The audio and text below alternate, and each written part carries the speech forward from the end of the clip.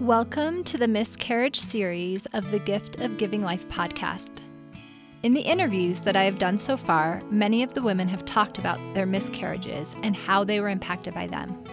I realized that we needed a miscarriage season for the podcast, to have these stories gathered together in one place, to help moms not feel so alone in their loss, which if people would talk more about miscarriage, we would see we are not alone.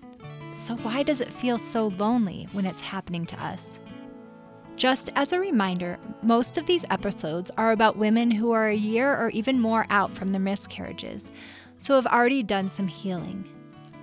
I hope that these episodes can help you feel not so alone in your losses, and maybe even can help you find the spirituality in this sad and challenging part of trying to give the gift of life. Today's podcast episode is by Liz Johnson. She shares her experiences of miscarriage and then shares ideas of what you can do if a friend or loved one you have has experienced a miscarriage. These are great tips and some great insider information on how miscarriages can affect women differently, and that's okay.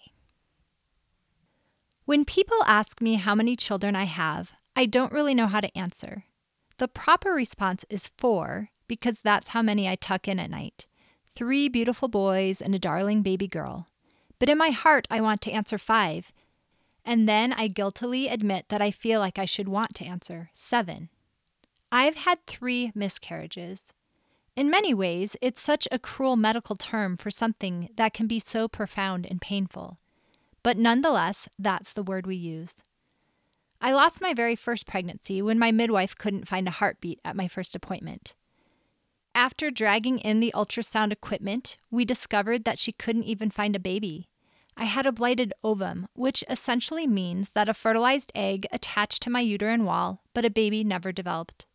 My midwife asked if I'd like to wait for the miscarriage to happen naturally or whether I'd like to have a D&C.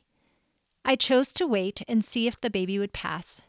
After the miscarriage failed to happen during that week, I chose to have a D&C 1 week later.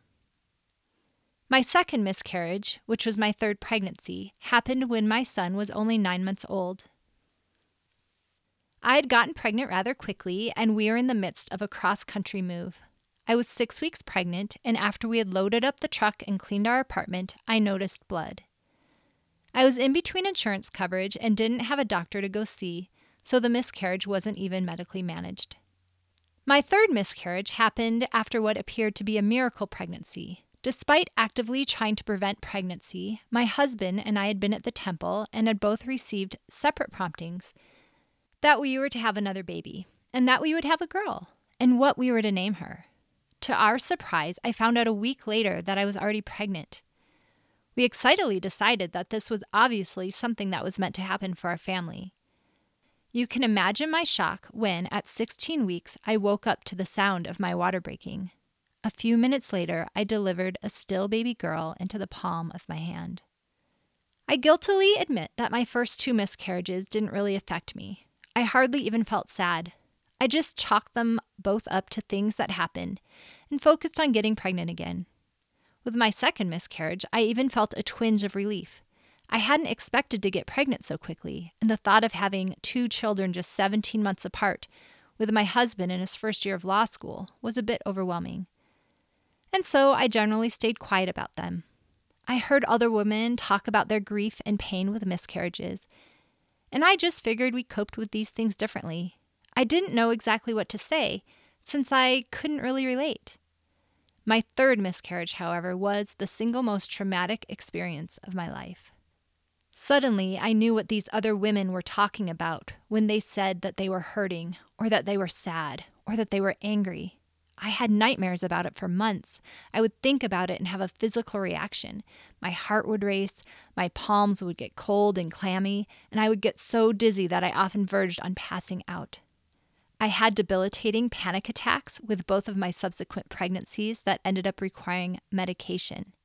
I admit that I was intensely angry at God that would promise me a baby and even give her a name, and then take her away before she ever took a breath. The grief process that followed this miscarriage was such a raw, physical, all-encompassing process that it took months and years to fully process, and sometimes I'm not even sure if I've fully completed it. Miscarriage is tricky. Just like in pregnancy, women experience the same basic physical event in widely varying ways. Just like some women have horrible morning sickness in pregnancy, and some barely get nauseated, some women are completely knocked to the ground by miscarriage, and some are hardly fazed. This doesn't make one experience more valid or more real than the other. It just shows that there is a broad spectrum of experience in relation to the loss of a pregnancy. This makes it especially difficult to talk about, as well as find empathy and support. And most miscarriages happen so early in pregnancy that unless a woman reaches out, most people around her don't even know she was pregnant to begin with. This is complicated by our tendency to explain miscarriage, either based on our own experience or the experience of somebody else we know. I have talked to dozens of women about miscarriages, and the feelings they have about their babies and pregnancies vary dramatically. Some feel like their miscarried baby came to their family through a subsequent pregnancy. Some feel that their miscarried baby received a body and will be part of their eternal family, and that they will be able to raise them in the next life. Some feel that their miscarriage was simply a biological event and felt no bond nor tie to the baby that could have come from that pregnancy. None of these are invalid or wrong approaches.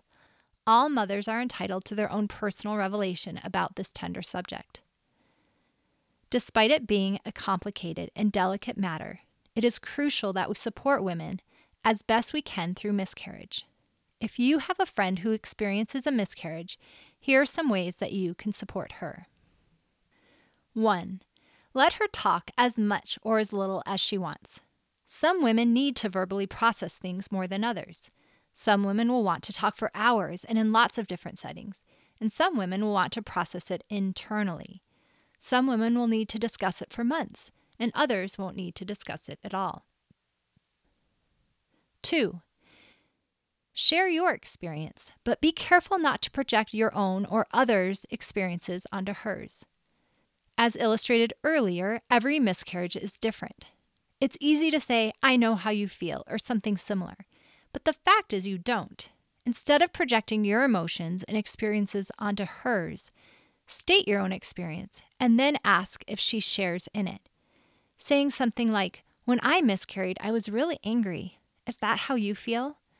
Or, "My mom said that the first few days after miscarrying were really emotional. How have yours been?" Can give her the opportunity to expound on her feelings and help you understand if her experience is similar to the ones you know about. It can also be validating to have you state your feelings first, particularly if she is feeling emotions that she perceives to be atypical. 3. Similarly, be careful about making assumptions about the status of this miscarriage as it relates to the mother's family. While you may feel strongly that a baby you lost will be part of your eternal family, suggesting that to a mother who feels differently can actually be quite painful. I had a friend who lost a baby at 18 weeks, and despite the advanced state of her pregnancy, she did not feel any bond to the pregnancy, nor any reassurance that the baby was part of her family. In fact, she had a lot of peace in knowing that her pregnancy simply wasn't meant to be. When people would try to reassure her by telling her that she would get to raise her child someday, it actually gave her a deep sense of guilt because she didn't feel any bond to the baby she had lost, and somehow felt she was damaged or not coping properly because her experience didn't mirror the experience of other women. Instead of comforting, these well-meaning platitudes actually injured her further in her healing process. We need to be careful to not prescribe a universal answer to a very individual question, as it can further complicate the grieving process. 4. Just do something. So many times we're afraid of saying or doing the wrong thing, or not doing enough, but it hurts infinitely more to not do anything. Bring over a card or a small gift. Write an email to let her know you're thinking of her. Offer to babysit other children or bring a meal. Call her and ask if she wants to go out or if she'd like visitors. If you don't know what to say, then say that. Just hearing, "I can't imagine what you're feeling, but I'm sorry and I'd like to help," means so much. Even if a woman is coping just fine with her miscarriage, as I was after my first two, feeling that outpouring of love and support is really comforting. It is better to give too much support than not enough. Women who experience miscarriages, despite undergoing a similar physical occurrence, have wide-ranging and diverse reactions. This can make it difficult to fully support and understand.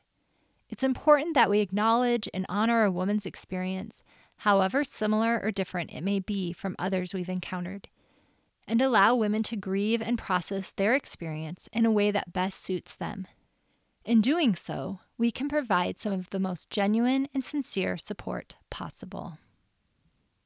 Thanks for listening today. We honor your loss, and we share our love and prayers with you.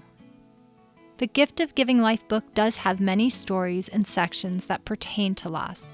The stories that do mention losses are marked with a black ribbon to make them easier to find. If you want to share your story, please reach out to us at thegiftofgivinglife.com or on Instagram at giftofgivinglife. We would be honored to share your stories and are happy to support you with a listening ear and a loving heart as you process your experiences of loss.